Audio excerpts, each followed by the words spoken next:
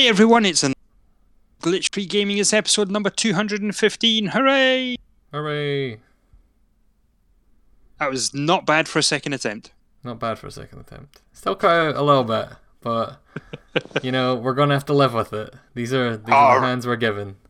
Yes, yeah, alright, fair enough.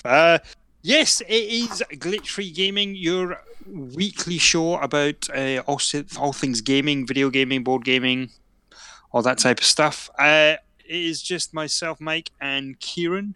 Hello. Today, Paul's away doing real life things again. As always. As always, yeah. Paul's a very busy, popular man, and we're just two sad sacks that like to sit and talk about video games. That's it. We'll talk about later about how much of a sad sack I am. So we've got a few games to talk about. We do. Yeah, because we're kind of in that kind of weird part of the year where there's not that many new games coming because they've already come out. Yeah, like it's been a busy few weeks, and then we've hit the point where now there's actually still a decent amount of indie games and stuff coming out, and obviously, yeah, at the time of this recording, Smash Brothers isn't out yet. But yeah, like there's not a lot of big games left. Yeah. But yeah, so this is the final week for all the big games coming out. The podcast is over. We're not doing Game of the Year. We cancel it all. We've cancelled Game of the Year. Oh no, that would be the saddest for me. You guys would be happy, but for me, I'd be. It's like the one time a year I get to see you guys. That's actually not true, but cool. So about some games. How you getting on with Pokemon? Let's go Pikachu. Caught all of the Pokemon. You caught all the Pokemon? Well, almost all of them. I caught all the ones you need to get the game to say, hey, you caught all the Pokemon. Mm-hmm. All the originals. All the 51? I think it's 151, I think, with Mew included. Right, okay. Which I didn't actually catch Mew. My girlfriend I bought for her the special edition Switch that came with the Pokeball toy thing. Uh-huh. And that comes with a Mew preloaded into it, so I traded her to get that. Right. Did you trade it and then trade it back? Yeah, so it's in my Pokedex, but I don't actually own it. Yeah, I used to do that trick on the Game Boy game. This is the first Pokemon game that I've kind of cared at all about collecting all the Pokemon in. I think just because that, like the catching mechanic, which again, if people go back and listen to like a few weeks ago when we were talking about this game coming out soon, I was super goddamn skeptical about that catching minigame. Like I was like, oh, this game seems really good, except for the Pokemon Go minigame. It's actually really good. That minigame, that minigame becomes exactly what I feared it would be at the end. But throughout like 3/4 of that game, it's really good because it's way faster than battling Pokemon. Yeah. Especially in handheld mode, because in handheld mode it's really easy. And so it's just a case of like you see Pokemon in the wild, one, you can avoid them if you want to, but two, you can go up to the ones you specifically want to catch and you catch them pretty much instantly because it's so fast. But then later in the game, Pokemon keep breaking out of your Pokeballs. Uh-huh. And there's not a lot you can do. You can feed them berries, but that only kind of like increases the chance it doesn't actually fix it. Right. Which is a bit of a pain because the way you get around that is like earlier in the game, you'll have Pokeballs and you'll get far enough in that Pokemon will keep breaking out your Pokeballs, so you'll upgrade the Great Balls, and then all of a sudden you'll be able to basically do the catching minigame really fast again because you've got better Pokeballs. Same thing happens, you move up to Ultra. After you get to Ultra, there's nothing above that except for obviously the one Master Ball you get. So right. It just becomes a game of luck. Like again, you can use the berries to make it slightly more leaned in your favor, but it's only slightly. Even the better, like the golden berries. Yeah. And it's bits like that make me wish the battling was still in there, even if it's just like optional to be like, please let me send in a Pokemon so I can send this one to sleep so it doesn't keep breaking out my Pokeball. Something like that would be just fantastic. But other than that, like I mean, I got all the Pokemon. I finished the league. I did all that stuff. I don't know how much of the stuff in the post game I'm going to do. So Right. that game does a really good job of, as a remake of Pokemon Yellow. It does a really good job of, you go through all the gyms, you do all the Team Rocket storyline and stuff, beat the Elite Four, become the champion. But then once you do that, you unlock these things called Master Trainers. Right, okay. And so Master Trainers all only have one Pokemon, but it's a really good one of those Pokemon. And it has the best moveset that Pokemon can have. And so you can also only fight against it with one of that Pokemon. So, for example, there's a Mr. Mime one. You go fight the lady that has a Mr. Mime that's fully leveled up and has all these abilities and stuff. Actually, I don't think they're fully leveled. I think they're level 70 or something. They're not like right, okay. But you go fight against her Mr. Mime and it will destroy any Mr. Mime you have unless you've been sinking time into, making that Mr. Mime good and learning how to use him. Right. Then there's some sillier ones. There's like a Metapod one that has like a super high level, high statted Metapod that only knows Harden. And it's like great. It's very silly. But for the most part, there's just a bunch of these and they're incredibly difficult and I don't think I'm going to do them. Okay. I might see if there are specific, because I don't know how many of them there are. I might see if there are any for the specific Pokemon that I have. Uh-huh. But I'm not going to go out of my way to catch. I mean, I already caught one of everything, but like, I'm not going to go out of my way to train up like the Mr. Mime I found, or to catch one that has better stats or anything like that, because I just don't find that bit super interesting. There's a couple of post game battles that I've not done yet though. There's like some actual stuff, like some story stuff that happens after it. But you need to level up a bunch before you do it, so I've not done it yet. So I'll probably go back and do that stuff. And then also you unlock the ability to do things like you can refight the gym leaders. Once a day you can go up to each of the gyms and fight the gym leaders and they'll have higher level Pokemon with better stats and better moves and stuff. Right. And more Pokemon. Because like the first time you fight Brock, for example, he only has I think 3 Pokemon. And he's got like a full team of 6 when you go and fight him after the end of the game. Right, okay, so yeah, that they kind of employed things like that in the other the Game Boy games as well. Yeah. So this is kind of just their way of being like, hey, there's something to do after you finish the game, and also for people that thought the game was a bit too easy, here's a bunch of harder stuff to do then. But yeah, I really like that game. I liked it a lot more than I thought I would. And I got through it a lot faster than I thought I would. But it's a good one. My Pikachu is still wearing a Team Rocket outfit. Right. Which is how Pikachu is meant to be dressed, as far as I'm concerned. Yeah, I have not played much more. Well, I don't think I've played any more of that since we did the last podcast. Oh, really? Yeah, because of reasons. Yeah. Which will become more evident as the podcast goes on. Was one of those reasons Starlink? It could be. Battle for Space? Battle for Space. It has a subtitle, doesn't it?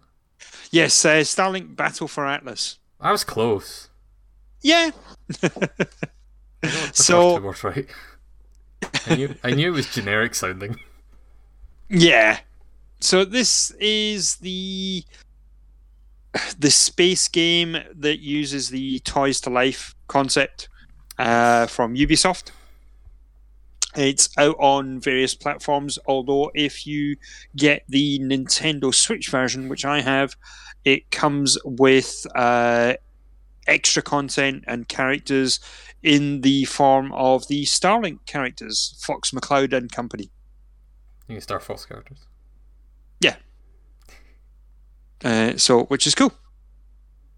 Yeah, that's cool. That's the main reason I've actually been tempted to buy it, is because of them. More so than the actual game. Even though the game seems good. Yeah, it's... So, let's talk about the Toys to Life thing. Do you know how to play the game, how it works if you've got the physical version with the toys? It has a version of the Joy-Con grip.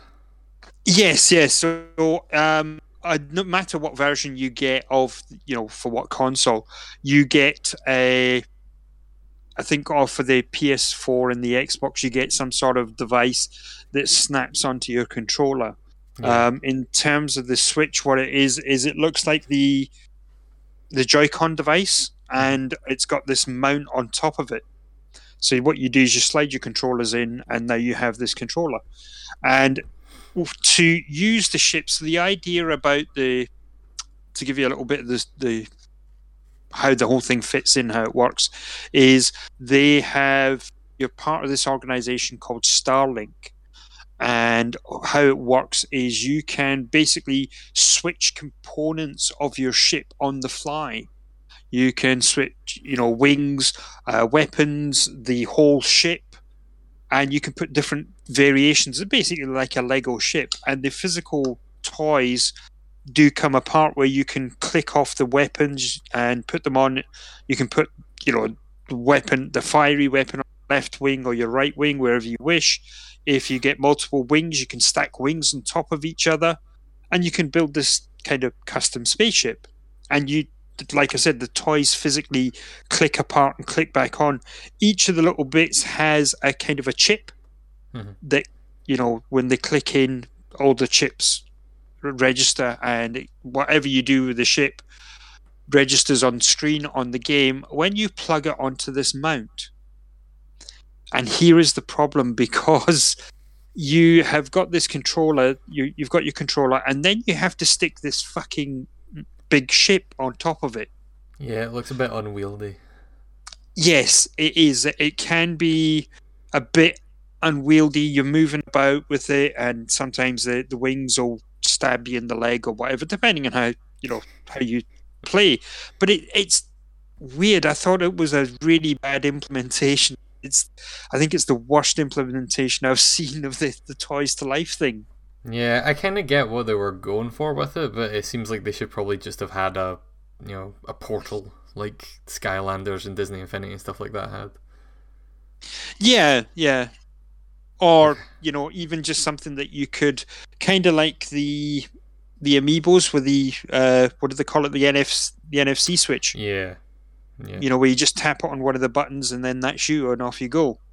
I think the reason they probably went with this way rather than that is because they want you to obviously keep it in range.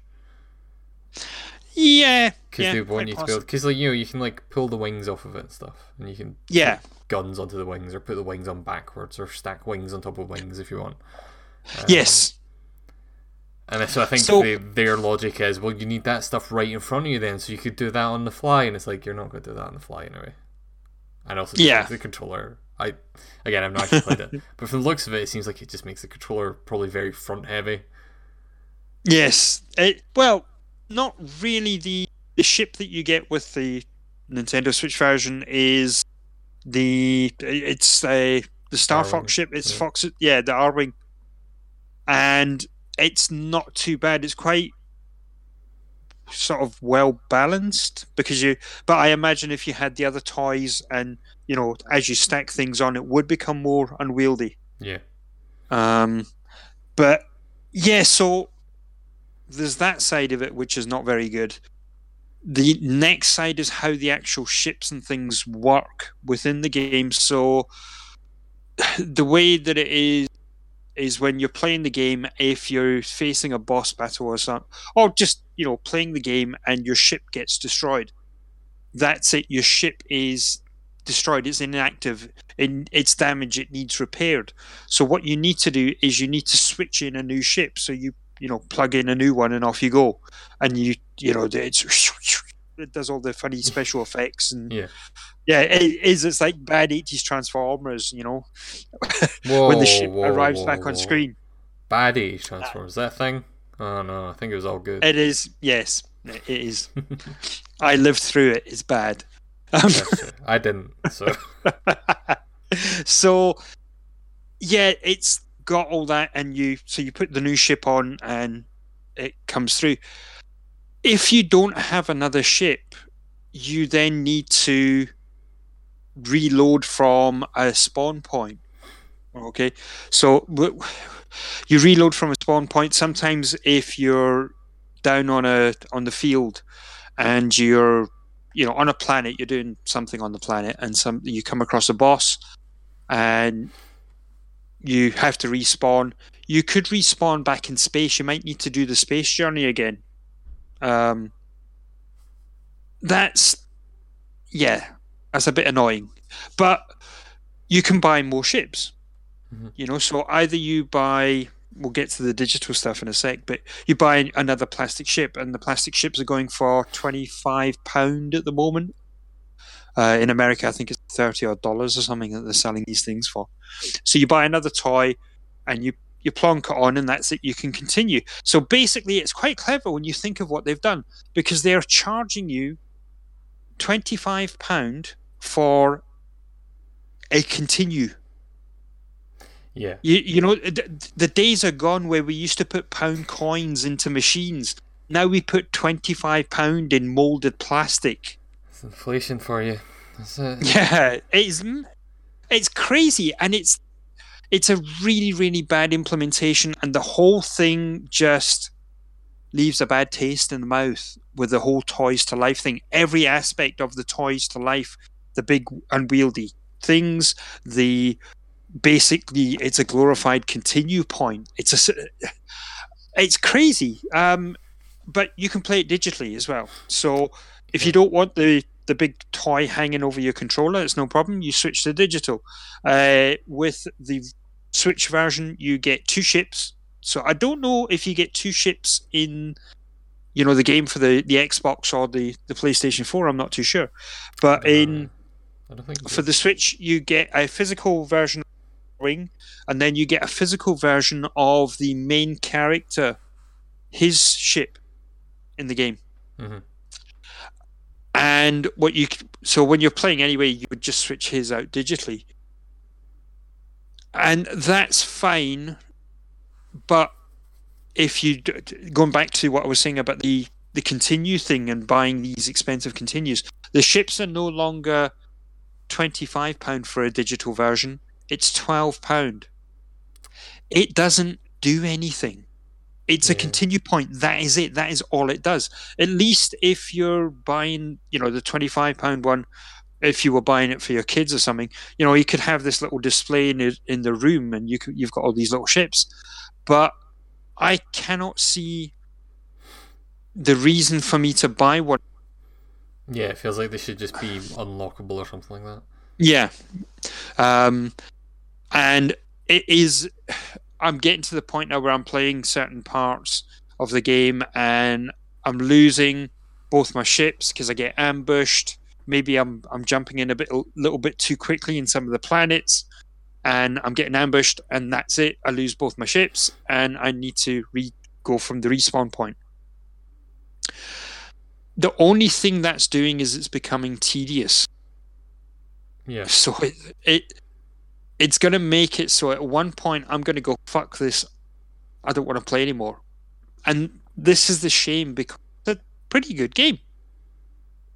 So the idea of the game is got this professor, and he has perfected spaceship travel and this Starlink system, and there's a magical power source.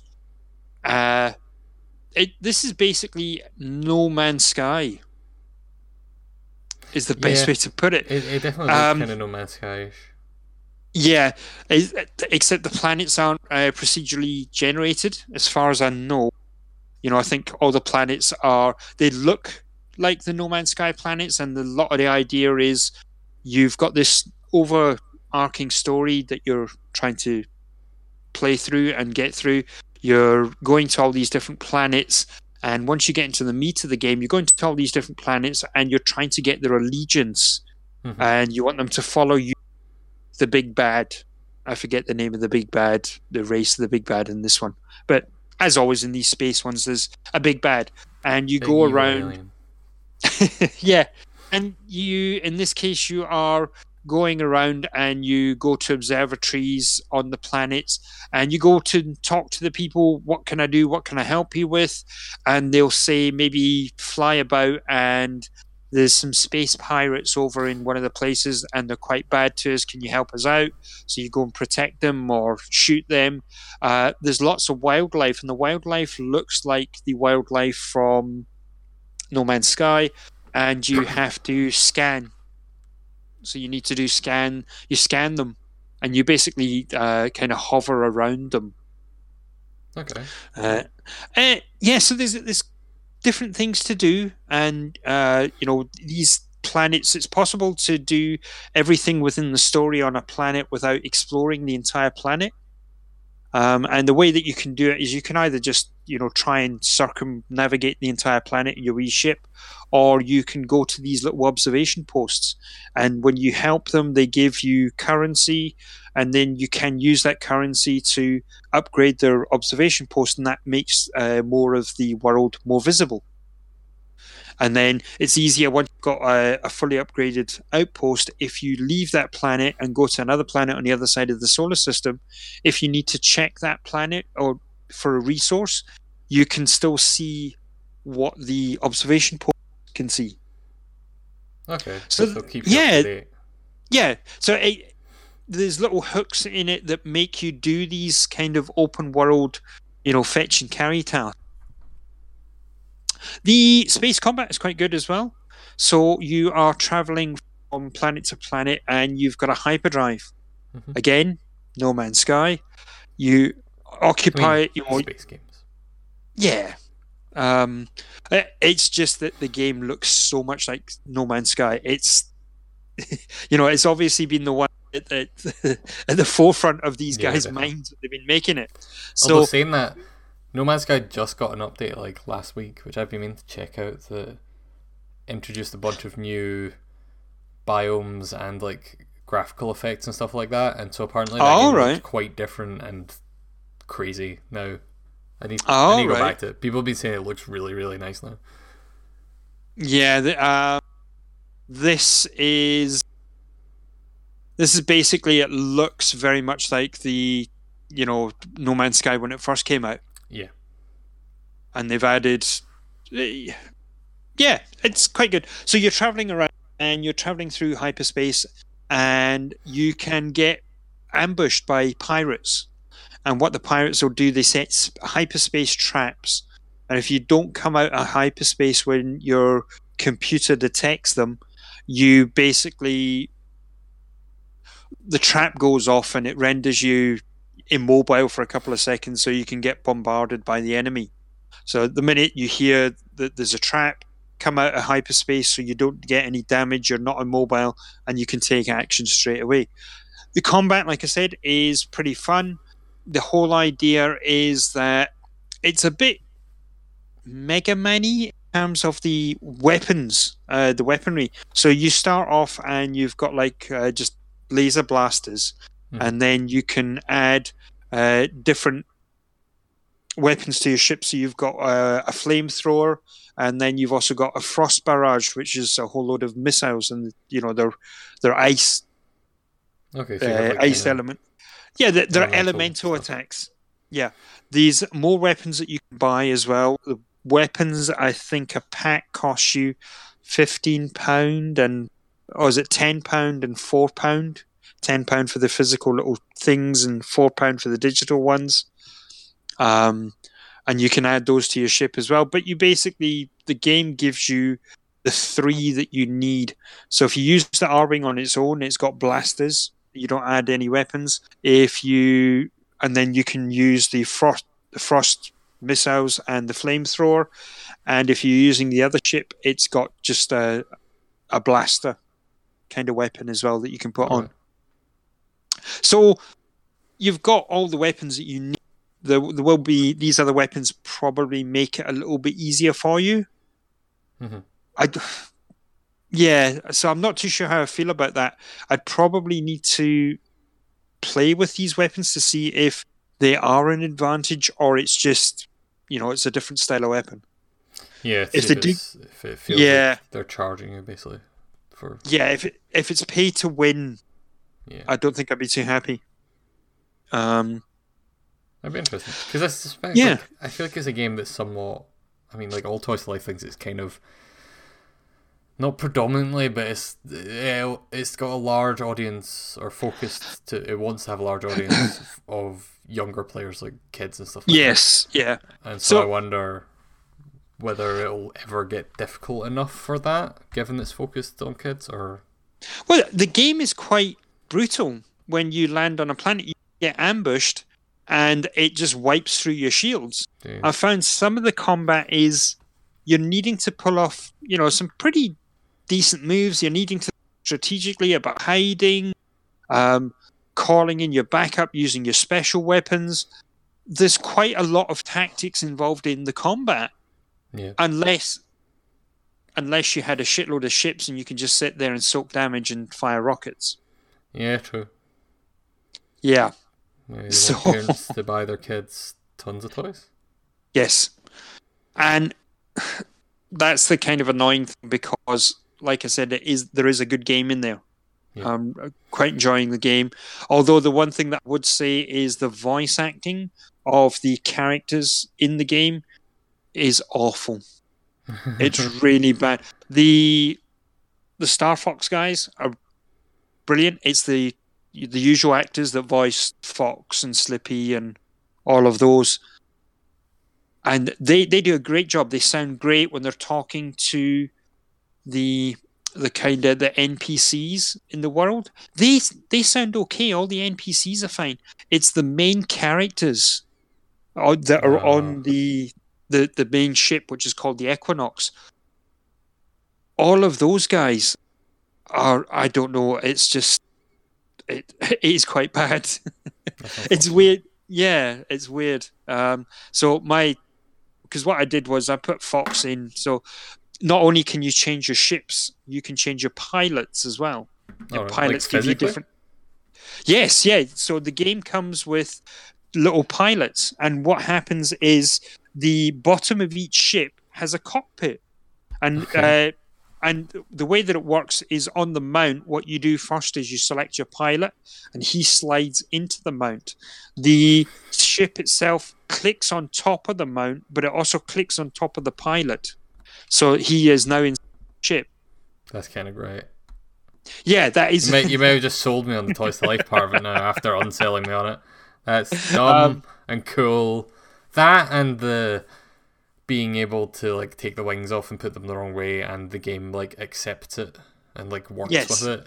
Those are things that are like the Toys to Life part of it is poorly implemented as parts of it seem. They had their heart in the right place. Yeah. So yes, I started out and I put Fox in. He was my pilot, and then I changed it and I put I forget his name, but he is the actor who does it. He is awful. He's absolutely dreadful, and the interactions are cringeworthy. So I quickly switched him out and put Fox back in, and the game is bearable and playable that way. If you can pick Starlink up, Starlink at the moment is on sale in a lot of places. You can pick up the base game, the starter pack, for £30 if you're in the UK. $29.99. I saw it on sale on Amazon this morning. The day that we were recording this, I picked it up. I got it on sale on Black Friday for £5 more than that, 35. Yeah, and then in America, at the very least the digital version is on sale in the eShop just now. So presumably the physical one is also on sale somewhere. It seems like this game. Yeah. I don't know. Like I'm torn. I was gonna say it seems like this game maybe didn't do super well, and so they're putting on sale real quick. But yes, this holiday everything seems to just be going on sale very quickly. So I don't know if that's because nothing's selling well, which is definitely could possible. It could just be Red Dead came out and most gamers didn't buy anything else. Right. That wouldn't surprise me. That's definitely happened with GTA games in the past. But otherwise, it might just be weirdly, hey, we're putting everything on sale real quick this year. Yeah. I kind of suspect that Starlink probably didn't do super well in general, though.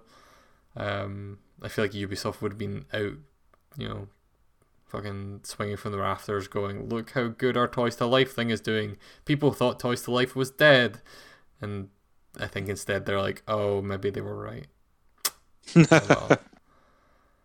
Which is a shame because it seems good. I'm going to pick it up. I might end up just getting the digital one because I don't need the toys, but yeah, I like the toys. Is the thing. Yeah, I can't see myself buying another toy, and I can't see myself buying another digital one either. Yeah, I can't see me ever buying any of the non-Switch one. Like the thing that makes me want the toy for it is Fox. I want the R-Wing, I want the Star Fox one. I would maybe buy one other one, not for the ship itself, because the ship designs that I've seen from that game look fine, and whatever. The thing is, I just don't really care about having a toy for those ships. The thing I would like from them is the guns and the wings, to combine them with the ship that I do like. Yes, So it's that weird kind of situation. Yeah, I don't know. It keeps going on sale. It'll probably be like in a couple of months. I'll buy it then. I am enjoying the game that I'm playing of it. You just need to kind of work around this entire weird thing. Yeah, which to be fair, they let you. Toys to Life thing. They have it built in to work around it. It's not like you're, connecting it to a second pair of Joy-Cons to trick it into thinking that, the thing's connected when it's not.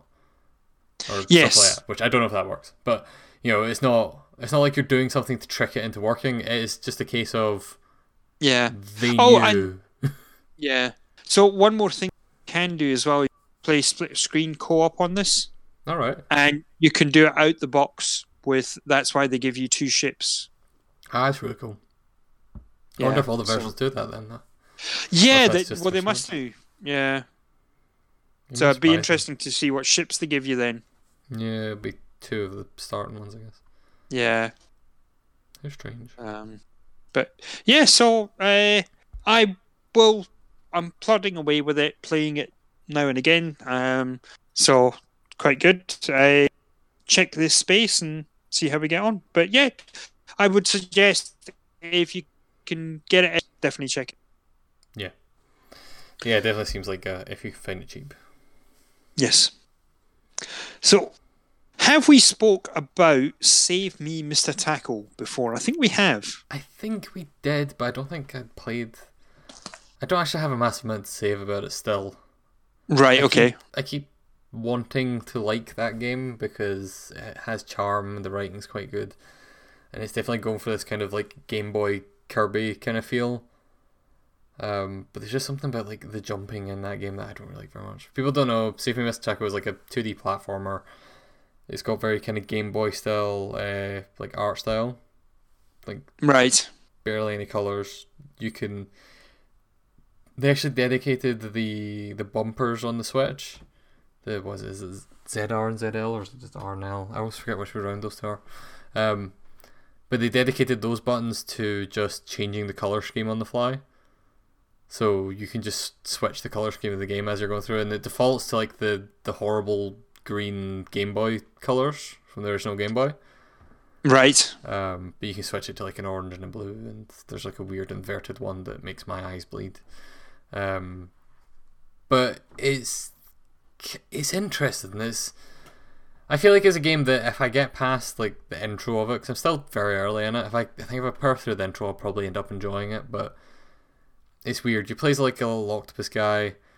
The world of the octopuses, the octopi, they're going to war with humans because they have a big empire, and the humans are like, we want an empire, and the octopi are like, motherfuckers, we're underwater. And so you're fighting humans, and princesses Right. and yeah, basically you're going to war with the humans, and all the octopi are like really fucking nationalistic, like fascistic. The fucking octopi are going about, and they're like, we're doing this for the country. It's honourable to murder tons of humans, and it's like this little fucking Kirby style art style with really cutesy graphics and bright, cheery music and stuff like that. And they're all going about like, we're gonna go exterminate the humans. It's like, this is an odd game, and I kind of love that stuff about it. And there's like some gameplay elements that I'm enjoying, but I just need to get further into it. Like it definitely feels like they were inspired by Kirby. You don't have the Kirby kind of thing where you eat enemies and get their abilities, but instead you do collect hats as you play through the game. Right, okay. And the hats will give you different abilities. So for example, I've got one that gives me an extra bit of health. So as long as I've got this hat, and it's like it's like kind of like a wire, they're not really tiaras, they're kind of just fake little costumey things, but they're like kind of like wire halos that will wrap around your forehead, and then they have like a straight up bit at the back with something connected to them. Usually it would be like an actual kind of halo to have you angelic thing. It's Right. like one of those, but it's just got like a heart that dangles over the top of your head. And then I got one that's like a kind of ranger's cap, and it changes, like ranger as in the class. No, it's in Not the Scottish football team. not the Scottish football team. I just realised that. But yeah, so you have like an archer hat that changes your main attack, because your main attacks you shoot little balls of ink because you're an octopus, and it changes that so that instead you shoot arrows out, which doesn't change a lot, but they can like travel slightly different, they do more damage, and they can activate different switches that you couldn't activate before and stuff like that. But the bit that, so like I've not been super impressed with most of it so far. Like the levels I've played through have kind of been fine. The one bit that I've really enjoyed that is making me think that I should really power through the start and get further in, because if it's more like that, I think it'll probably be good. Because relatively early on you go into a temple, and they have this little dungeon with like some puzzle solving and stuff like that in it, and that stuff's all really good. So I'm kind of hoping there's more of that later on, but I just don't know yet. So Cool. but it has a cool name if nothing else, because it's called Save Me, Mr. Taco, which is a good Yes. name. But yeah, I'm definitely gonna play more of it. It's on Switch. I think it's only on Switch just now. Yeah, I think so. I'm not 100% sure myself. Yeah, I'm not 100% sure. Like I don't know if I'd necessarily recommend it, because there's so many good 2D platformers on the Switch. Which part of the reason I picked it up is because I'm trying to do like YouTube videos and stuff like that about things we would recommend that are maybe not quite as big as, you know, the most popular things. But I don't know if this one's gonna. I don't know if I'll be making a video about this one. We'll find out. Right, okay. But yeah, talking about things on the Switch. Yes. Tell me about your Civilization, Mike. Oh. So we spoke. I just got into Civilization 6 when we did the last podcast. I have now been playing. I've played a total of 25 hours at least. Fucking hell. I have most of that was on one single game. So I think Yeah, that sounds like so. I completed one game, and I think trying to say how much of that time, probably about 15 hours. I think. You know, between 15, at least 15 hours was one game, and played from start to finish. And I won the game, and it was on a points victory. So I wasn't able to do the cultural victory, the scientific victory, or the domination victory. Okay. I usually go for domination victories because I'm a terrible person. Well, I was playing the game, and I'm still.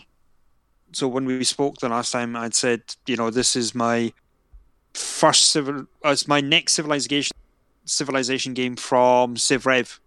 Yeah. So I kind of stuck with Civilization because I wasn't playing too much on PC. I dabbled a little bit with 5, but not too much. And I've been getting caught up in the whole neighborhood district and how the districts worked. Yeah. So they're a weird system. yeah, and it does feel like at the beginning of the game it wants you to focus all your energy on one city rather than when you used to play other Civilization games, especially Civilization Revolution. What you would do is you would create a city, you would then get a military unit to defend it. Then after that, you would build a settler and then send that settler out. While he's making a new city, the city that you've got, you would then start making a barracks or a granary or something like that. Yeah, you'd be you would have a production line where one city is now working on its upgrades and building itself up. One city is building your units, and the other one is just churning out settlers for you to go out and expand. And then once you've got your network and as much land as you can, then you start, building your civilization there. This feels different in that it wants you to, start and work on a city and build it up as much as you can. And oh, by the way, you may as well get a settler once you've done a little bit of things as well. Yeah, it definitely kind of not necessarily focuses, but it's kind of the way that it's pointing you generally in the direction, especially when it tells you how long you've got. So a game lasts 500 turns. Mm-hmm. And yeah, I found the game was quite a bit of a slog right up until about maybe turn 300. Sudden, everything was happening. And it wasn't like, oh, right, okay, that was slow, that was a drag. It felt perfectly paced. It was a long work to get to that point, and then all of a sudden things were just happening, and that's when you have to make the decision about what kind of victory are you going for. You should, to be fair, you should have that plan when you first start. Go right, I think I'll try and everything I build will be culture based, so I can go for the culture win and get the tourists in, or I'm going to go for the religious victory and get everyone to convert to my religion. I am still really bad at the game. I'm just I was I saw things that were working, and I think that's why I won on a score, because I picked on one or two, a couple of things, and I was doing all of them rather than focusing on one. And by the time I figured out the mechanics of the game and started to focus on one of them, there was no way in hell I was going to get the scientific victory. And then when it became apparent I wasn't going to get this scientific victory, I went for the cultural victory, and I was probably about 10 turns away from doing it. I could have done it in another 10 turns. But yeah, very enjoyable, very good. Couple of things that I love about Civilization 6 is the music. Have you noticed the music in it? Oh, don't mind me. Drop my mouse. I had my mouse on my leg, so it wouldn't make much noise next to my microphone, and then that backfired when I threw it onto the floor. Yeah. As it turns out. So the music in Civ 6 is, and I'm just talking about once you start the game. Again, I think Christopher Tin's done all the music. So that was the guy that did. He did some, I don't think he did the main theme this time. Oh, right. I could be wrong on that. I just assumed, to be fair, so I could be wrong as well. But I know he did quite a bit of the music. Yeah. But basically, when each of the tribes and the leaders have a theme. Okay, and so for example, if you pick the Australians plays a piece of music and it's Waltzing Matilda. But the cool thing about it is that, well, first of all, there's, like I said, each tribe has a theme. They've got Waltzing Matilda. Victoria, the English, have got Scarborough Fair. And what happens is as you meet all of the people on the map and all these different civilizations become visible to you, their music gets added in. So you end up with, is it 8 people you play against? 8 civilizations? It depends on the size of the game you're playing. But... Yeah. So, but yeah, let's say there's 8. You have these 8 different pieces of music cycling through as you play the game. But then the cool thing is, as you go from age to age, the music, you get different remixes of it. Yeah, you get kind of more modern sounding ones as time goes on. Yes, yeah, you get modern versions and things like that. And it's really cool. I really liked that. I thought it was a really nice touch that the music evolves as you go through the different ages. I thought that was really cool. I like the way that they've done the great people this time as well. So you can inspire different people to come through and see you. And sorry, I just had some weird thing happening on my watch and I wasn't too sure what was coming through. That's worrying. You just got the heart rate update today for your watch, so be careful. Yeah. So you've got these people you can inspire and they can come to you, and depending on what you build in your cities will give you points, and you can get great people points, but you can get different types of people. You can get economists, strategists, military leaders, artists, musicians, all these different people. And once you get them into your city, it says, you get this menu up and it says you have the ability of recruiting this person to your civilization. Do you want to do so? And you could pass because you might not be going for that type of victory for the benefits they give you. So you can say yes or no. And once you get them, if it's a writer, they give you a little quote of their famous work that they're bringing with you. So I, H.G. Wells, been reading you a bit of Worlds. Yeah. Because it's one of the pieces of work that he creates when you light him. And if you get then it plays a little piece of music. And it's all of the quotes and stuff like that. They're all read out by Sean Bean himself. Yes. That's actually one of my favorite things. It's like they had. They've always had Leonard Nimoy did it in all the previous games, but obviously passed away before 6 was made. Right. Or maybe didn't. I can't remember if he passed away before. I think he passed away before 6 was made. Regardless, like he was not. Oh yes, yeah. He was not in a place to do it for 6. But Sean Bean fucking nails it. Like he's very good at it. At this very like deliberate kind of reading out of all these quotes. It just fits. Like he does a good job. Yeah, it is really good. I like that. The music is one of my favorite things as well. Mm-hmm. I also had a shot of playing one of the scenarios. Yes, this is something that's interesting because I've not tried these. Despite owning this game on PC for a while, I've never touched these. Yeah. So we got the DLC that we got with the Switch version of the game has got various scenarios. The one that I tried is the one that's based in Australia, and it's called the Outback Tycoon. And basically, all of these scenarios give you things that different units, there's different civilizations, different leaders and things that you can only play within the scenario section. Yeah. And that's really cool. It adds to the game and it gives you almost like a different game that you're playing. So the Outback Tycoon takes 60 turns to do, and what you do is you start off with this blank map of Australia.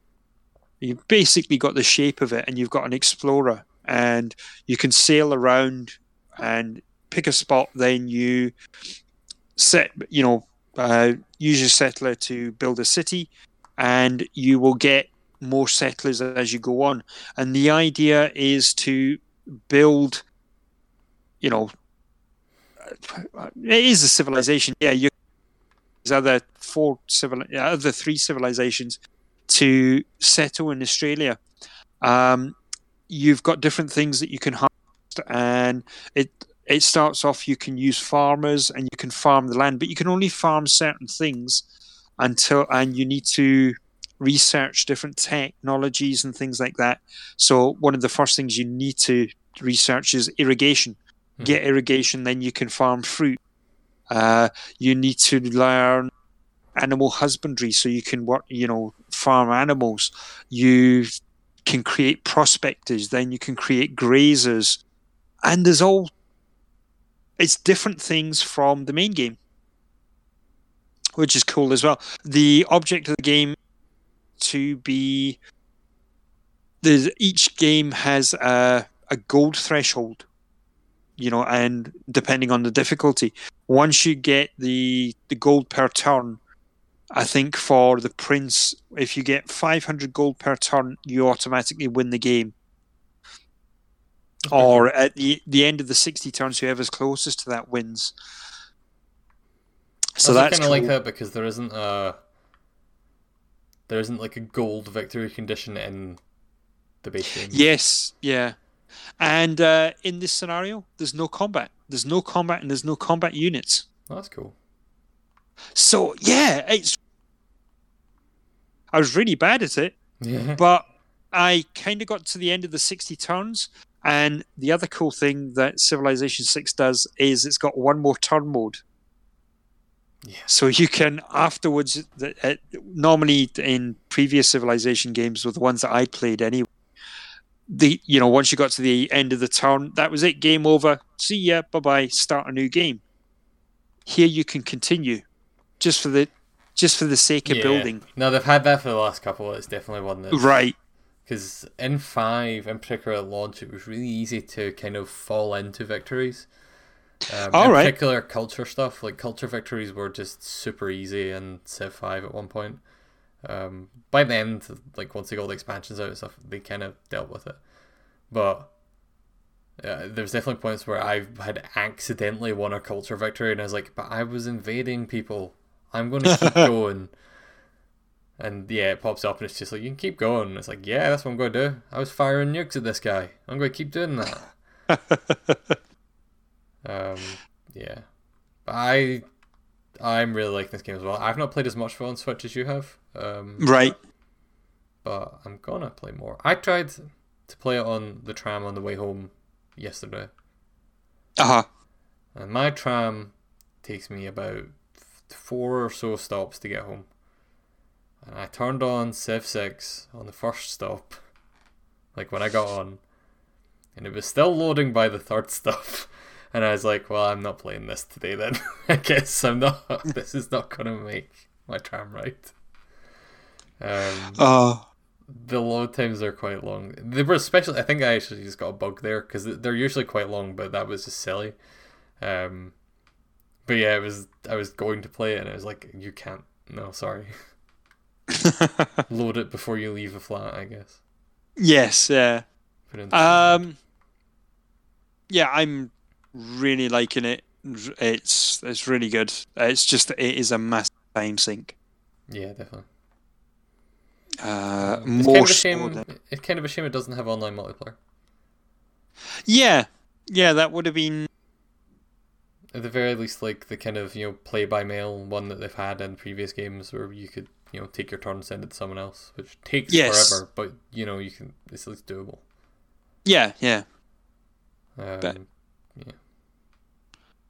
Maybe. But yes, been very good. Yeah. So one of the things I've when you go to create the game, you need to, you pick your person that you want to play as, then you pick your difficulty and the game speed, which is fine. But when it comes to the maps, so does it automatically put the number of people in there just to fit that map? I don't know. You can definitely adjust it. Right. But I don't know if it defaults to something. I assume right. But you could definitely Yeah. go like, here's this map, put twice as many people on it as you want, and it'll be super, super Yeah. crowded. That's definitely a thing you can do. Right. Okay. So you can actually pick how many people you want on it. Yeah, I know you can pick. I don't know if there's like a maximum set for any of them. Yeah, I know you can pick the number of city states that you have. Yeah, you can do that as well. Yeah, and then when it comes to the map, you pick. They normally have like tiny. Oh, I see it. When you need to go into the advanced options, Yeah. and it shows you at the top how many people. So if you pick a tiny map, there's only going to be 4 people in there, but there'll be 6. Yeah, yeah. There'll be But 6 city states. I think even then you can set. I think the map size is still just a recommendation though, so it would be like this is a tiny map. It can fit up to 6 people in it, but I think you can then also set it to only be like 3. Ah, right, Have okay. tons of space, or probably more as well. I'm not 100% sure. You could definitely do that in 5, so it'd be kind of weird if you couldn't in 6. Right. Yeah, because I played on, and I ended up with, there was like millions of us on. Yeah. But it did mean that you had quite a good chance to spread out before everyone kind of showed up. I don't know if I think I might have said this in the last podcast, explained what happened to me. But in my Civ 6 game that I got going on the Switch, 'cause I'm still playing my first one. I started. I try to think of a kind of comparable landmass. Like I started on kind of the basic continents map, which is Earth-ish. It's roughly Earth-ish. It kind of splits it into, 2 or 3 big continents that are. Yes. Yeah. Yeah, they resemble what our planet looks like, but not really. I started on. It kind of looks like it would be like Spain/Portugal, that kind of, like the end of Europe, to the west, although it's actually on the east in my map. But it's kind of that shape, and it's right on the end of this big continent, and it's kind of got a bit of a choke point before it connects to the rest of the continent. And so I built my cities there, spread out, took over what, this kind of Spain-like landmass. But there were still a couple of gaps there. And so later in the game, when everyone started running out of space to build cities and started expanding anywhere they could, the AI Brazil has placed 3 tiny little cities that have literally like, 2, not even 2, like 1 surrounding hex around each, part of the city. Like it's so close to my borders, like it has nowhere to expand, and that's all they could do. And there's 3 of those like surrounding some of my stuff in this area, and then Russia also did one, and so I was like, fuck this. And now everyone thinks I'm a warmonger because I was like, get your goddamn cities off my island, you motherfuckers. When I started kicking them all out. Yeah, I was accused of being a warmonger. Wasn't too happy. It passes over time, but it takes a lot of time. No, it didn't for me. There's things that, well, yeah, I guess if you finish the game as well. There's things that change it, like you will be considered more of a warmonger if you take over a city. You'll be considered more of a warmonger if you keep the city. You'll be more of a warmonger if you take their capital city, etc. Right. It's basically just to make the AI angry at you if you're heading towards a military victory, because obviously that's bad for them. Right. But yeah, everyone thinks I'm a warmonger, so every other turn people are like, we denounce you, and I'm like, I don't care, I've got an army now. I'm alright, thanks. Yeah, it's a good game. I need to play yes, definitely I need to play more as well. So cool. So yeah, that's the Civ 6 chat done for this week. I'm sure the last thing we've got to talk about in the video games is Soul Calibur 4. Is that what I typed in it? Because that's definitely not right. Soul Calibur 6. That's right. I read wrong. Yes, I read wrong. I'm pretty tired. It would not surprise me if I had wrote Soul Calibur 4. Let's talk about Soul Calibur 4. It's got some Jedi in it. It's Yeah, it's bad. got Star Wars. It's rubbish. It's the worst Soul Calibur game. Yes. Some people would argue 5, some people would argue 3. I liked both those. 4 though, irredeemable. No, Soul Calibur 6, I've been playing more of it. More of the online stuff, as you know, I've mentioned before. Played online, won some matches, lost some matches, you know, the usual stuff. I'm still enjoying playing as Geralt from The Witcher. He is a good fit for that game, I think. He works really well. I Cool. also started learning to play Yoshimitsu because he's cool. He can walk on his swords. Yes. But the main thing, the main reason I wanted to talk about it again is just that I started playing a bunch of the single player mode, or one of the single player modes. There's a few.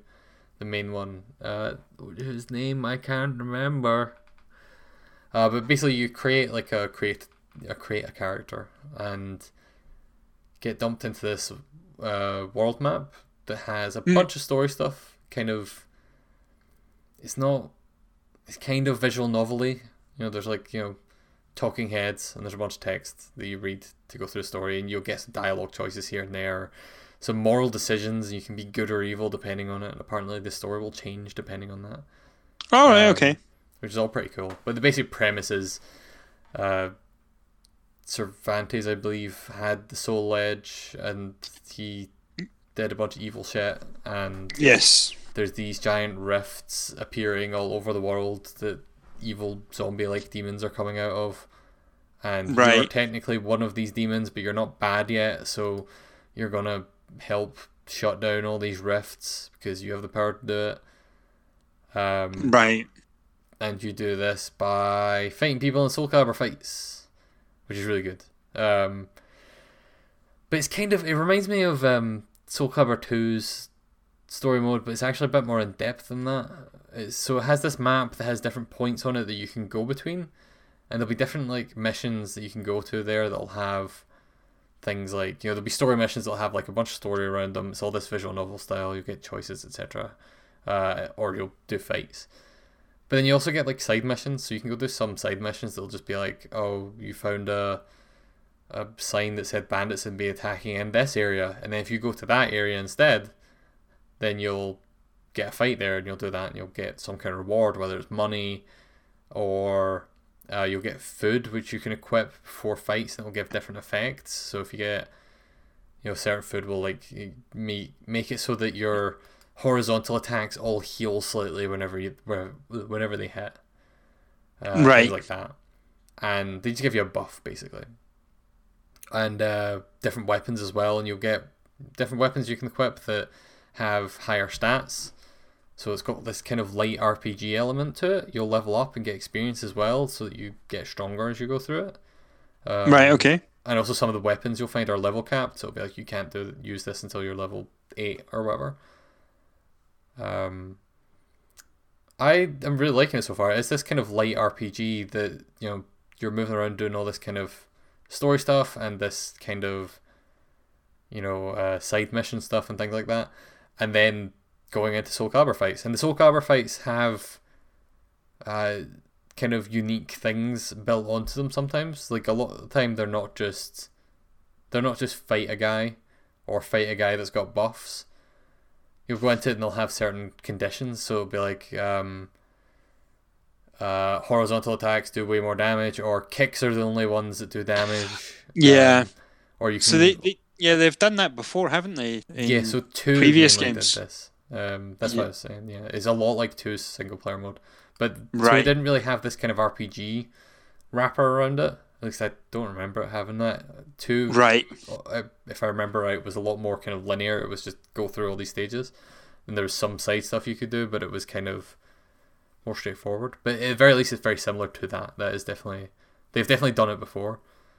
But it's really good. Like I really liked it in those previous games, and I'm glad that they've done that, because the last couple of Soul Calibur games were really lacking on the single player front.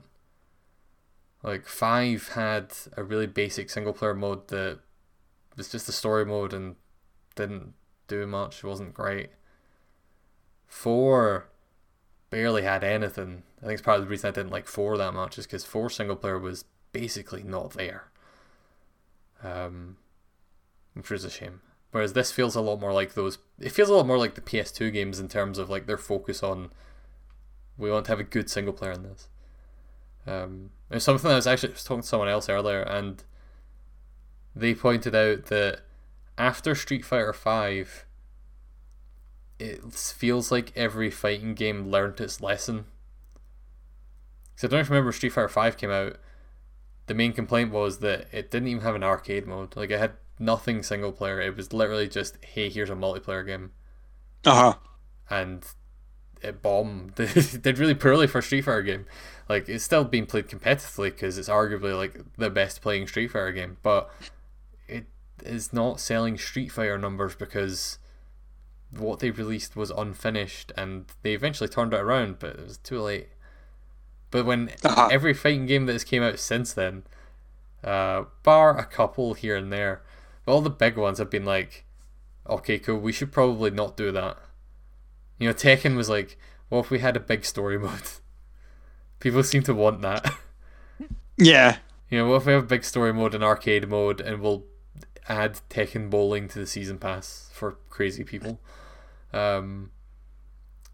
You know, Soul Calibur has all these expansive single player modes. Smash Brothers comes out tomorrow and also has pretty sizable story modes, judging from the reviews and stuff like that hit today. It just feels like everyone saw what happened to Street Fighter and was like, fuck, let's not do that. Street Fighter was a big name. It's still a big name. Yeah. You know? But yeah, Soul Calibur 6's story stuff is fantastic so far. And then it has another like full story mode other than the one I'm playing just now. Because this one's like a big kind of RPG thing that you create a character and you do all this stuff.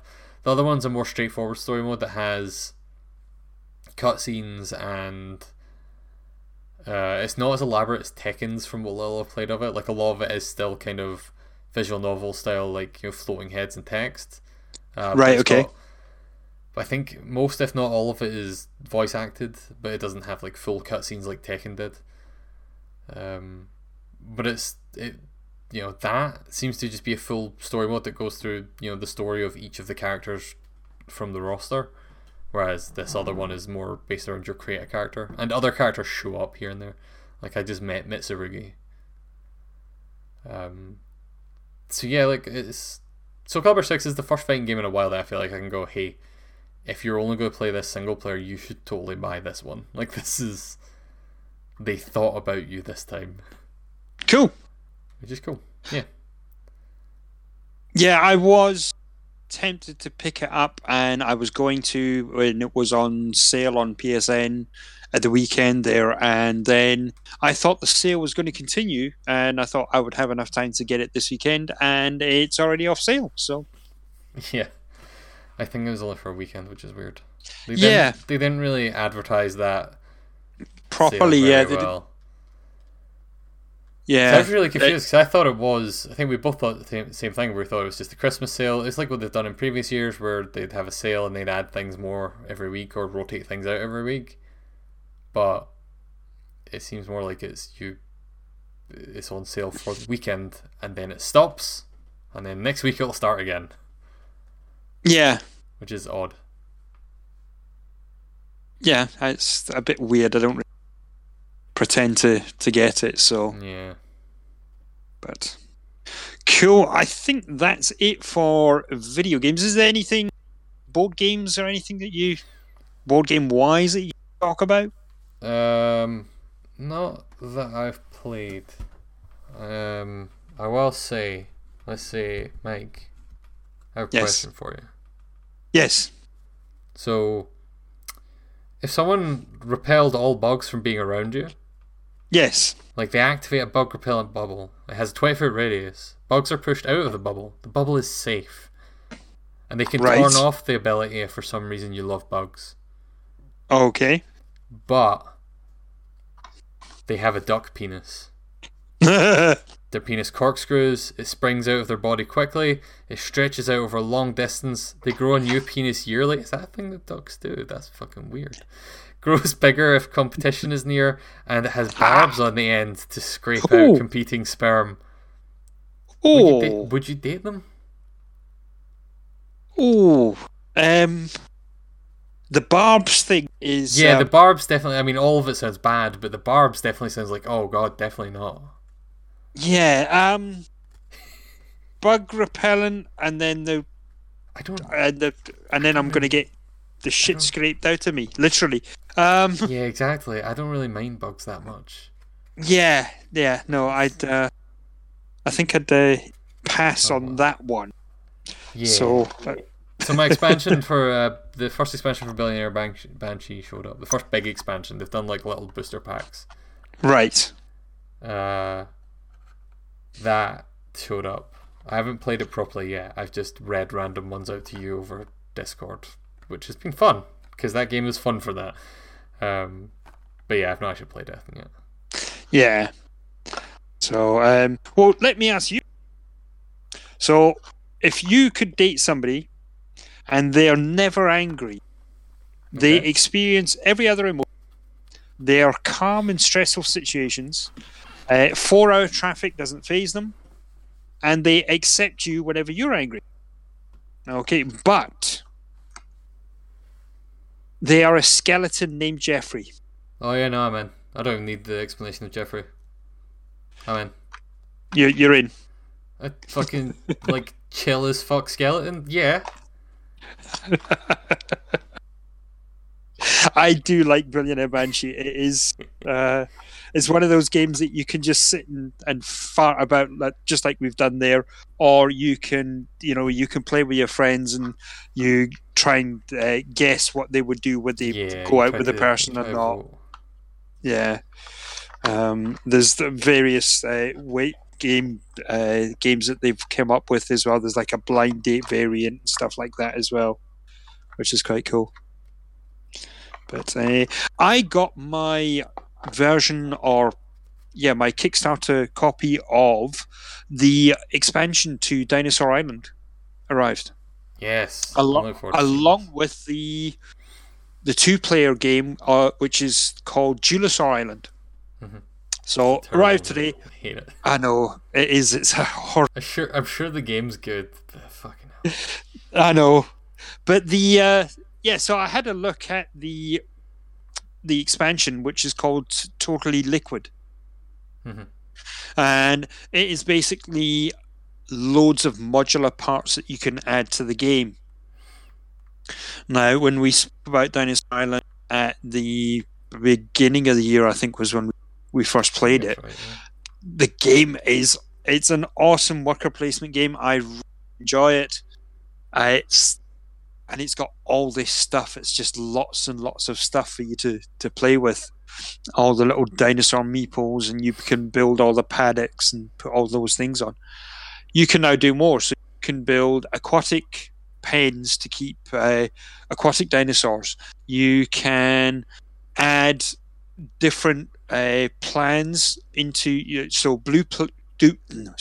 blueprints into your dinosaur park. So you need to build it in like a specific way. You have to have 3 paddocks next to each other. Then you need to have a fast food joint. Then, and you get bonus points if you manage to build your park the shape of this blueprint. Yeah. There's all sorts. You can add in a goat pen. So what the goat pen does is, in the game, you've got the threat level, and the more dangerous dinosaurs you build and create, your threat level increases. Mm-hmm. If you build the goat pen, your threat level can decrease for every goat because you're feeding them to the meat eaters, and you get these. The deluxe version of the game, which is the version that I'd picked up, comes with these little goat meeples, which is awesome. There's just so much stuff. The game box for Dinosaur Island, if you remember, Kieran, the box can't fit everything in it as it is, and now the expansion box is the exact same. It was jam-packed. It's one of those games that I'm probably not going to be able to play the expansion with with somebody if it's not this house, because it's it's that much. Yeah, it's that much stuff to transport. It's like the biggest thing that to play like Rising Sun with other people. It's just like I can't move this. Yeah. So the biggest thing that this version or this expansion brings is a 5th player, which is very useful. Yeah, that sounds good. Yeah, because it's a 2 to 4 player game. Oh, it's a 1 player game as well. It's got solo rules, but yeah, 4 player max, and now you can get a 5th player. Looking forward to having a fiddle about with that as well. But I don't know about you. I've had quite a few board games come in from Kickstarters, and I haven't even had a chance to look at them this time of year. Yeah, I've not had that many. I've had a couple. Billionaire Banshee was definitely the most recent. Yeah, I had one before that was Australia. So that's the Martin. Yeah, that's the Martin Wallace game, and it's the spiritual sequel to A Study in Emerald. Yeah, Study in Emerald. That's the Cthulhu-based game, Cthulhu and Sherlock Holmes-based game. Story was written by Neil Gaiman. Yeah, and it's set in Victorian England.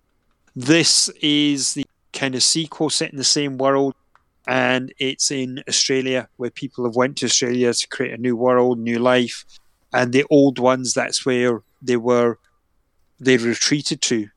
Yeah. So the old ones are there, and they're busy recovering, and humanity has just plodded in there with its big size 10s, and it's going to much about Australia. Yeah, it's true, because everything in Australia wants to bite you, eat you, or kill you. It does have large, weird creatures that don't seem like they're of this world. Yeah. I love the inspiration for the game is that he made the game because he's obviously thought these bloody beasties cannot be of this world. So, yeah, that was another one I got that came in. I got the Tiny Epic Zombies, which was the latest in the Tiny Epic. Yeah, so a lot of games. We need to get a game day soon. Yeah, definitely. At this rate, it's not going to be for a while, unfortunately. But yes. No. So the last few has just been Charterstone, which, as much as I love Charterstone, I need to play other stuff. I need to play more stuff. I love Charterstone, but... Well, I think what we need to do is we need to just batter on, but we find when we're playing Charterstone, because we're playing with our significant others as well, I find that they're happy to play 2 games and that's it. Yeah. Whereas you and I'd happily sit and spend the whole day not eating, not doing anything else except battering through like just 7 games of it and finishing it. Yeah. And they're like, we play 1 game and they're ready for walking away, and Kieran's like, are we going to play another game? And oh well, if we must. I think it also always depends on what we get towards the end. Like, I think some of the... I think, yes. Just because how Charterstone works, like, we definitely got to the point... We've got to the end of a couple of those games and we've been like, alright, we need to play another one now because... Yes, yeah. We understand how this mechanic works now, or we all have this thing now, and blah, blah, blah, blah. And then, yeah. Or last time, it was like the thing that ended the last one. It was like, this is quite a good ending point. Like, this is a good... It will make sense when we come back and have this new mechanic to work with. Yeah. It's a natural cutting off point. Yeah. So, cool. Have we got anything else to talk about? I have some news. Cool. What have you got? So... Oh god, we have... Do you remember the game Below? Below? For the Below. The roguelike dungeon crawler Below. Oh, yes. Made by Cappy Games. Yes. For the Xbox One and PC. Was announced in... Fuck, I don't know. It's like 2014, 2015. Right. It was originally unveiled more than 5 years ago during Microsoft's E3 2013 press briefing. At the time, it was in development solely for the Xbox One, and it was announced in 2016 it was delaying the game indefinitely They just announced it's coming out next week, Cool. which is cool. I like that. I like that they're like, look, we're struggling to make this game. We had to go radio silent for a couple of years, but it's out like tomorrow. So here you go. Like just when you resurface, go, it's done. You've been waiting for 5 years. Wait another 7 days. Cool. I like that. That game looks cool. I'll probably pick up on PC. Hopefully it's good. It'd be a real shame if they spent that long working on it and it turns out to not be amazing. Right, yeah. But still, it's cool.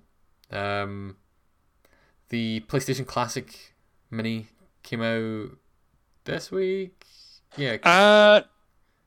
Yeah. Came out yesterday, I think. Was it? Yeah, I thought it was like Tuesday or something. I think you're right. I think it came out Tuesday. It's apparently not very good. No. I think we talked about this a couple of weeks ago because people had already got early versions of it. But from the looks of it, it doesn't. It comes bundled with 20 games, but a bunch of them are the EU versions of games, and as a result, it means people have to suffer through. It's not as big an issue for us, but people have to suffer through things we had to suffer through before, which is they are PAL versions of the game. They run at 50 hertz instead of 60. I mean, they're capped at 50 frames a second instead of 60, but even then, it doesn't actually hit that most of the time. So the frame rate is kind of all over the place. Right. In some cases, these things are also letterboxed and things because 50 hertz. PAL versions of games weren't just different hertz; they were also different resolutions. So a lot of games were just had borders at the top and bottom to make up the difference. Right. But like, there's no good reason for it in this day and age. Like, all TVs everywhere can run 60 hertz things. There's no good reason to pack in the PAL version of things. So a bunch of games in that don't run very well. Apparently they run even worse than just being because it's the PAL version of the game. Apparently the machine cannot handle it for some reason. Which Digital Foundry seemed slightly confused by because they cracked one open, looked at the innards, and were like, this is pretty fast. Like, this is a pretty decent little machine they've got in here. Right. So it's a bit confusing. It seems like maybe the operating system it's built on is kind of somewhat Android based, so maybe that's a bit resource intensive or something. But regardless, right, okay. It seems like it's not a good thing. It's not. It doesn't seem like it's worth the money. But people have been trying to crack it open because that's what people do with these hardware things. It's part of the appeal for the Super Nintendo Mini for me was that I could dump a bunch of other Super Nintendo games that I legally owned. Yes. Maybe. As far as you're concerned, I see you in the corner, cop. But yeah, like that's kind of the appeal of these things is they'll dump more stuff on it. But if this one can actually run the games very well, like I don't care really that much if I can dump Parappa the Rapper in this if it doesn't run at 60 frames a second. Right. But people found that you could plug certain types of USB keyboards. You can plug in and press the escape key, and it will just open up the debug menu. Yeah, this is. How did that manage to ship? So, it only happens on certain keyboards. So, I forget his name. I should really know his name. It's a pain in the butt. One of the Digital Foundry guys. He's like very, he's a very active member of like the Reset Era forums and stuff like that as well. Right. He was talking about how he took his PlayStation Classic with him to like a local PC shop and plugged in every keyboard he could find to try and find one that did it. And couldn't find right. one. He's like, if I can't find one, I'm gonna just go throw this fucking thing out a window. It's like, fair enough. Yeah, so like people have found like one or two types of keyboards that work, and then for the most part they just don't. So I don't know. It's weird. It's like maybe they installed a driver for like one keyboard onto this thing so that they could debug some stuff, and then didn't bother removing it because they were just like, who's going to use that one keyboard on here? What are they odds? Right. And as it turns out, relatively high, I guess. Someone did it. It's bizarre. But yeah, like in debug menus, there's some like graphic settings and stuff. It's just there's nothing like surprising in there because it's using the open source PCSX Rearmed emulator, which has been around for a while. So people knew what all the options would be anyway. But it's just weird that you can access it at all. Yeah. Then people started hacking it a bit more, and they pulled out a list of games from it. And from what people are guessing, because most of the games, like there's 100 odd games, maybe not 100, but there's a lot of games on it. But they're just like name files. They're like names and images. They're not, it's not the full game. The game is not there. They're things for like the front end menu. And so people are just like, did they just dump a bunch of games on here to test them and then choose the 20 they were going to ship with and just delete the rest? Like, it's weird that all these files are on here for these games. Right. Because it's not like they're going to... It doesn't have an internet connection, so it's not like they're going to have a way to buy games on it or something. Yeah. It's odd. Everything about that, I'm glad I cancelled my pre-order, is my main takeaway from it. Yeah, I'm the same. It was quite a strange decision that they did. Yeah, it was like strange decision after strange decision. Like, the games list isn't great. It has a couple of things I would have wanted. Like, it has Metal Gear Solid. The kind of make or break for me is kind of Metal Gear Solid. But it doesn't have DualShock controllers. Not even dual analog controllers. It is just old ass original PlayStation 1 controllers. So even like Metal Gear Solid supported the dual analog. It's bizarre. And then bit after bit where it's like it doesn't run super well. It's got all these weird little quirks, and it's like it's an odd choice. Yeah. Maybe don't buy one. It's my suggestion. But hey, yeah. I'm not the boss of you. Yeah, I'm no, I'll be skipping that one for the time being. Yeah. Another news, Epic Games is making its own store, its own digital store to compete with Steam. It's going to come out in 2019. Their main thing that they're doing is they're kind of pushing themselves as a competitor to Steam. Like, they're pushing themselves as basically towards the things that people complain about Steam. So they're not doing forums and user reviews and stuff like that, which on Steam are frequently filled with people spamming like horrible abusive shit. Or review bombing games that do something they dislike, like have women in them, those monsters. So they're not doing that stuff. They're like, we're not doing that stuff. They're gonna apparently hand curate the games, which again, something Steam doesn't do. Steam went the opposite way recently and was like, fuck it, everything can come on. They are going to, the big one actually, probably the biggest of all these, is they are going to have a much more generous revenue split than Steam has. So Steam has a flat 70-30 split across the board. If you sell your game on it, you get 70% of the money made. Steam gets 30%. They actually changed that. Like almost as though someone maybe let on to them a week ago or so that, that perhaps one of their biggest possible competitors was about to beat them in this front. So Valve changed it last week, I believe, to make it so that Steam now, I don't have the exact numbers, but basically if your game sells, I think it was over 10 million or if it makes over $10 million, I believe. Here we go. Start from October 1st. When a game makes over $10 million on Steam, the revenue share for that application will adjust to 75% to 25% instead of 70-30. At $50 million, it'll go to 80-20%, 80% 20%. So basically, they're like, if you make a lot of money, we will let you keep more of that money. Right, okay. Epic, across the board on their new system, or the new store, will be doing an 88-12 split. So 88% of the money made will go to the people that made the game. 12% will go to Epic for running their storefront. Right. So it's far more generous. Far more competitive. This is something like Epic is a weird one because I feel like obviously everyone has their own store at this front. Like, we probably have our own store at this front. Everyone does. But like EA has their Origin stuff, and Ubisoft has the Uplay client and things. But those primarily just host their own games on it. So their revenue split is 100% because they make both.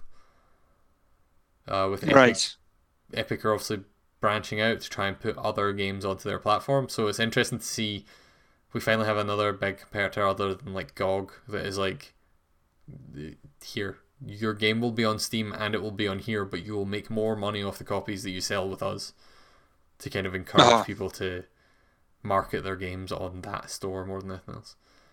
It'll be interesting to see. Competition's good. If this comes out and is super successful, then it will mean that Valve has to, rethink some of the stuff with Steam and improve Steam more, which is good for everyone. Yeah. So yeah, I'm interested in seeing where it goes. And, Epic has that Fortnite money, so they can do what they want, I guess. They aren't afraid. The Tekken World Tour happened last weekend. I played a bunch more Tekken this week, which we didn't really mention because I don't have anything new to add other than I played as King and beat people up and got beat up more often. Right. But yeah, Tekken World Tour happened this weekend, and there was some news out of it, as you would expect. So it was the end of the Tekken World Tour. Tekken World Tour is a big thing that happens over a long period of time. It was the finals this weekend. Big news was things like, for the first time in Tekken history, a bear player has won the tournament. The champion is a panda. The greatest of all Tekken characters. Right, okay. It's a really fun match to watch. Like, the bears are widely generally just considered, like, because they're big and they've got big hitboxes because they're big chubby pandas and bears and stuff, they're usually not great characters. And yeah, someone won the biggest tournament in the entire Tekken world with it, which is pretty fantastic. Right. But then they announced the second DLC season pass earlier this year, and a couple of those characters came out earlier this year. There was I forget, it was Anna and someone else, and then they announced Negan from The Walking Dead was going to come into it at some point, and they said there would be a couple of other characters. There would be 3 other characters, but they didn't say who they were. So during the Tekken World Tour event, they announced all 3 of the remaining characters that were coming, and 2 of them launched that day. So we have Marduk, who again is from... All of these are returning characters from previous Tekken games. Marduk is like a big kind of grappler guy. Armor King, who was definitely big kind of fan favorite that people wanted back. And Julia Chang, who again, another old favorite. And then they showed a gameplay trailer of Negan and showed how Negan plays and how he looks. And it still seems like the worst fucking choice for a guest character in that game. As someone who has liked all their previous choices of guest characters, like I really like Noctis, I like Geese Howard, like they're weird choices, but they fit the game surprisingly well. Negan just, he looks terrible, but whatever, it's fine. We got Armor King, so I was all happy. Cool. So the Armor King and Marduk are out now, so you can go download those if you have the season pass. Well, it's not the original. Yeah, it's the second season. Season 2. Yeah. What else do we have? I only have 2 other news stories. One of them is barely a news story because they didn't actually have any information with it, but there's a Metal Gear Solid board game coming. Woohoo! It's being published by IDW Games, which is worrying because they publish a lot of licensed garbage. Yes. But it's being made by Emerson Matsuuchi, who made Spectre Ops, which was apparently a pretty successful and well-liked. Well, yeah, it was well respected. It did really well for Plaid Hat Games. Yeah, from Plaid Hat Games, yeah, and that's a stealth-based multiplayer game. So, yes, hey, he has history of making similar types of games. So, I like Metal Gear Solid. I like board games. IDW, if nothing else, usually do good miniatures. So this is probably one of those ones where even if it's bad, I'll end up buying it for the dumb miniatures. But we'll see. I hope it's good. I'm all in favour of good games, as you would expect. And then the last thing I've got here is the Bethesda disaster. How much have you kept up on Fallout 76, Mike? Not much. Alright, let's start from the start then. Fair enough. Fallout 76 came out. It was bad. Right. Basically Fallout 4, but without any NPCs and with kind of bad multiplayer put into it. They had a bunch of server issues and stuff at launch. People were not happy with it. It's just in general doesn't seem good. Like, people are not happy with the quality of the game. But on top of that, there's been a bunch of other controversies around it. One of them being when they announced the collector's edition of it, the Power Armor edition, is like $200.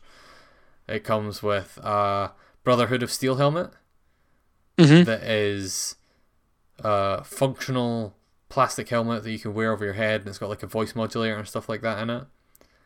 And a canvas bag that is kind of themed like one of the things from like the art for the game. When they actually shipped, people got these. The Brotherhood of Steel helmet was, kind of how they described it, is lower quality than people expected, but that's because people apparently forgot about the Pip-Boy from the last game, because these are always cheap garbage. Yeah. The bigger one is that the canvas bag was not a canvas bag. It was a really cheap, crappy nylon bag. Right. And when asked why this was the case, why this like blatant false advertising was a thing, Bethesda said that they couldn't get the materials for it because, we all know canvas is a rare material. Naturally, people complained a bunch because it's false advertising. It's straight up fucking illegal in most places. What the fuck are you doing, Bethesda?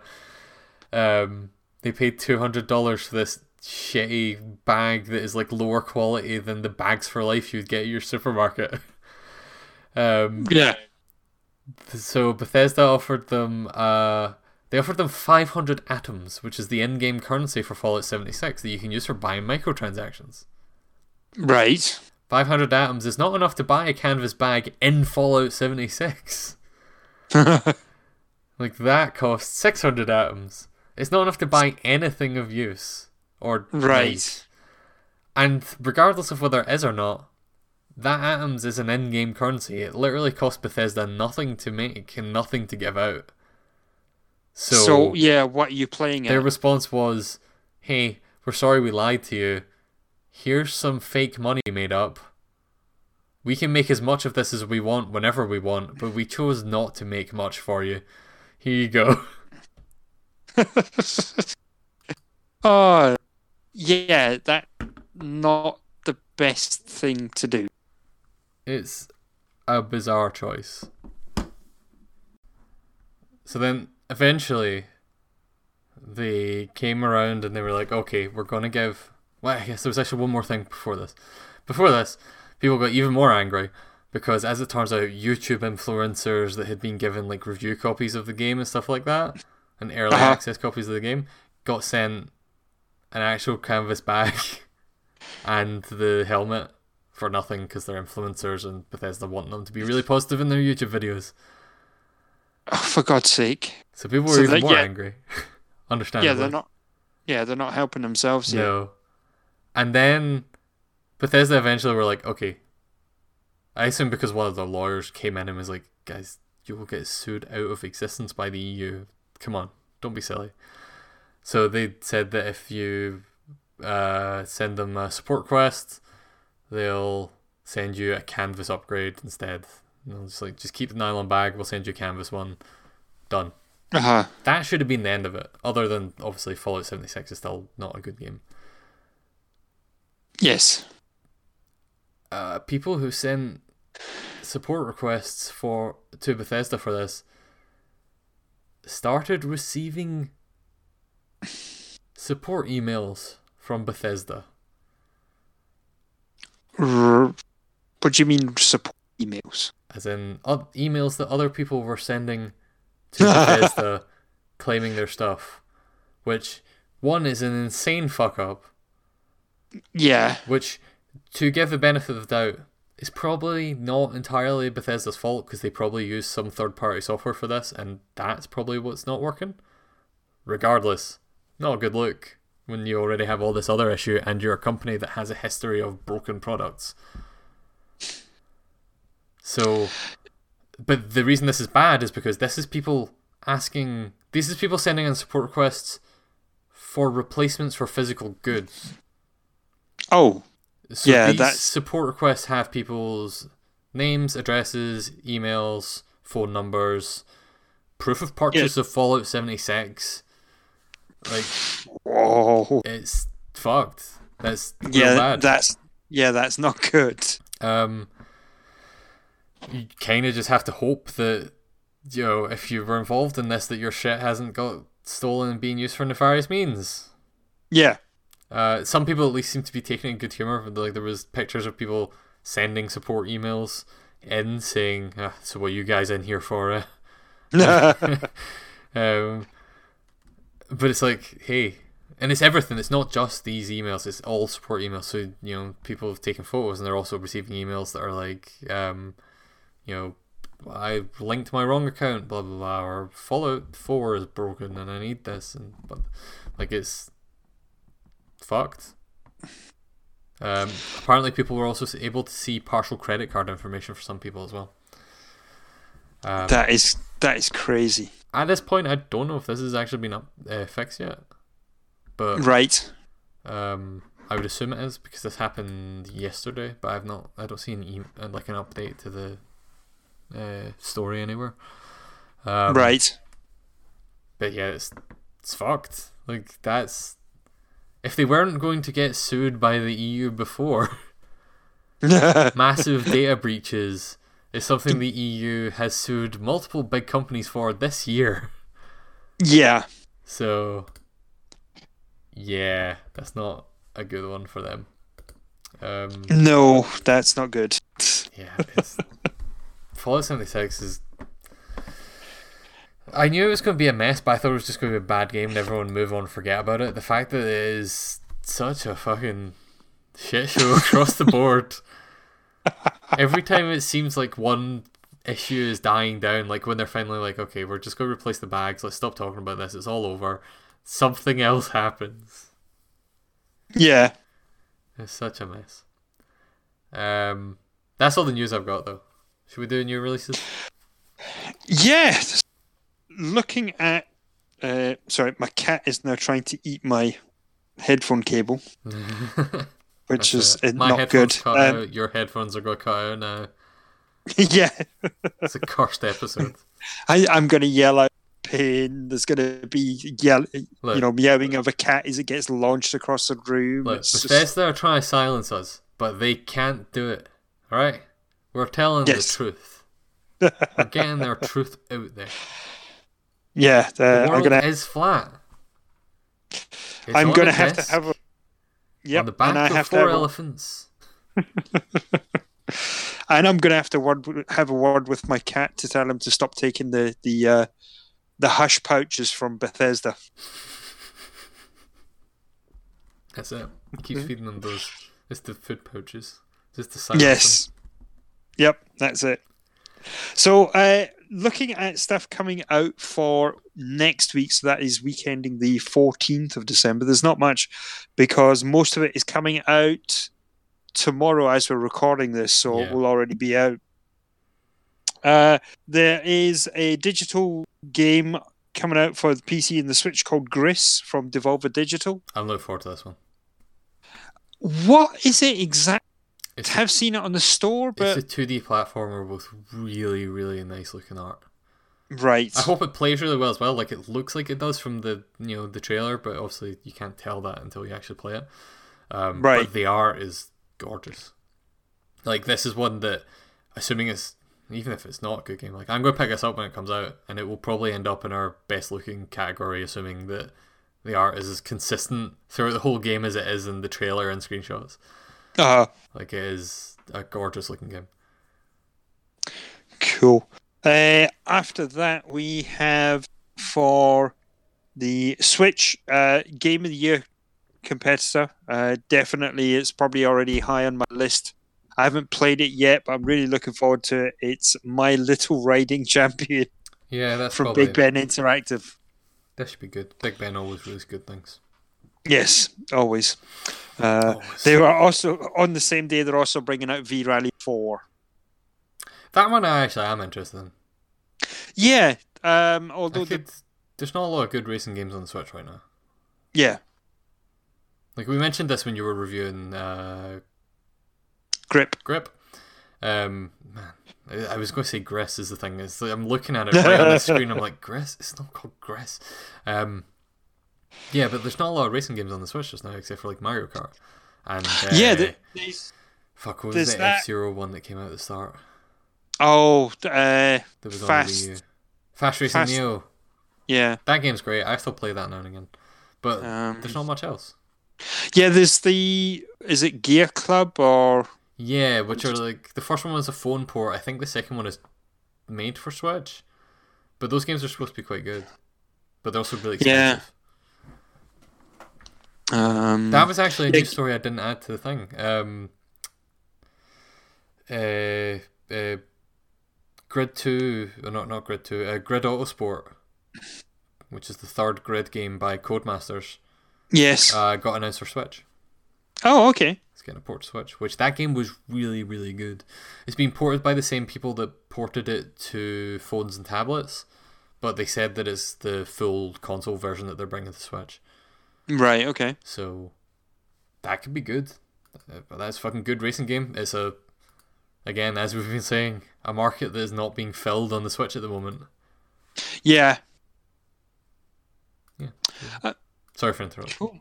No, that was basically it anyway. So I'm just looking to see. I'm looking on Switch's store to see if there's anything notable coming out for the 14th. The Everspace eventually comes out. Yeah, so that is available at a discounted rate. Still, I remember seeing it at one of the trailer for it and like the look of it, but I don't know if it's going to be too fiddly and it's quite expensive as well. Yeah, I think it depends how much there is of it as well. Like, if this is like a 100-hour game, which it could be, a lot of Space Sims are, it's an easy purchase. If it's more regular length game, then it depends on how good the port is. Yeah. I think it's already out on PC. I can't remember. I'm pretty sure people like that game, but I don't actually know anything about it off the top of my head. Yeah. Knights of Pen and Paper is getting that one, and its sequel are getting versions for the Switch on the 13th of December. I recognize the name. I don't think I ever played those. Knights of Pen and Paper were mobile games. First came out on iOS, if I remember correctly. They were quite good. Usually how games work on phones. Yeah. What else we got coming out around about that time? Something called Blue Rider. I recognize that name as well, but I don't know. It looks like a shmup.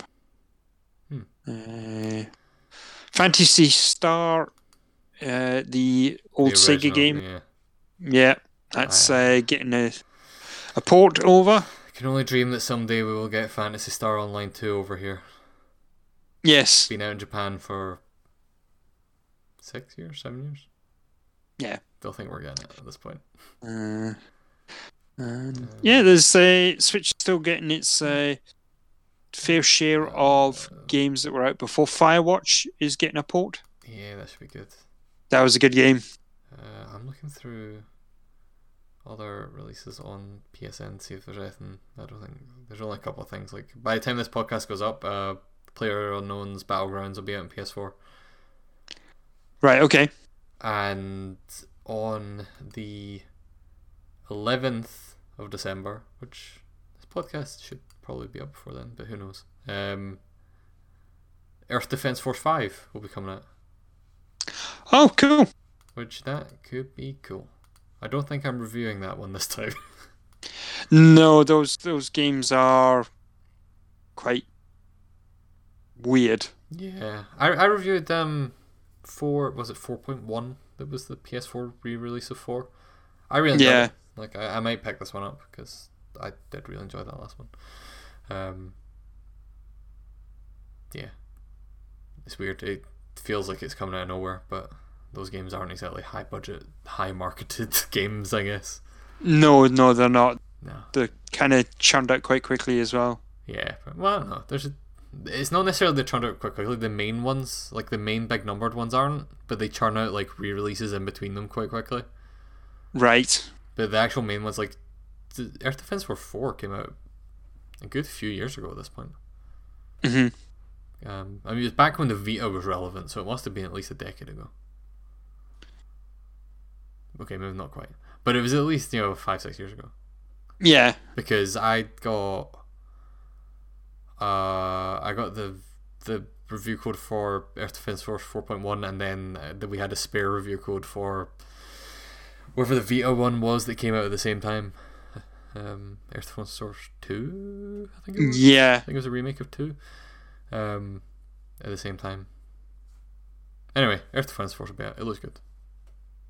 Cool. Smash Bros will be out. Yes. It'll be out soon. We need that. Yeah, we need another 45 minutes of material. Come on, Mike. Let's fill here so we can play Smash Bros. Well, yeah, I could just sit and tell you exactly what I'm doing in Civ 6. That will. I was wondering why you were going so quiet. That's like 5 hours of content there for you. Oh God! But I think that's us. I don't think there's anything else. No, I think that's pretty much it. Cool. So the only thing to do is thank you for listening to us. If you have any comments, concerns, or questions you want to send to us, you can send us an email to podcast@glitchfreegaming.com. I fucked that up. Jesus. Yeah, podcast@glitchfreegaming.com. You can send us an email. You can find us on Facebook. Just search for Glitch Free Gaming. On Twitter, we are at Glitch Free Game. You can find us on the interwebs at www.glitchfreegaming.com, where Ben is putting some cool reviews and bits and bobs up. And we also have a YouTube channel, which is, Kieran, you know it better than me. youtube.com/user/glitchfreegame. I have a review of Shapeshifting Detective up there now, which I mentioned last time is finally up. The written version is going to be up on the main site soon. Should hopefully be up by the time this podcast goes up. Cool. But at the very least, you can see the video there. Excellent. Yeah. So, I don't think there's anything else to say, really. There's just one thing. What's that? Alright, so what if someone's family was awesome? Like, their family loves you, their family supports you and this person. They're fun to be around, they respect boundaries, you love talking to them. But yes, this person also has the ashes of their previous lover preserved in a dildo urn. Preserved in a what? A dildo urn. They want to sometimes use it as a dildo. The urn seal is tamper-proof. It will never leak any of the ashes. Like, it's sealed. Right. But they keep them in dildo to remember them as they lived. Horny. And sometimes you swear you hear ghost sounds from it. Would you still date that person? Well, it depends. See when they're talking about they want to use the urn. Do they want to use it on you? It doesn't specifically say, so I think whatever way you agree consensually for it to be used. Whether it's on themselves or on you. Yeah, if I walked in and they were, battering, I don't know. No, actually, no, that's... What if it No, I sounded don't know. though? What if it fucking sounded like a fucking sandbag, like a I don't. shaking a fucking salt shaker? Yeah, but still, you walked in and they're busy getting fired in, right? No. And you wouldn't you'd normally you would go, right, crack on. You just keep yourself busy. It saves me doing a job. I'll see you later. But are you maybe going to think they're thinking of Roger? Thinking of Roger while using Roger. Oh, yeah. no. I don't. That's a difficult one.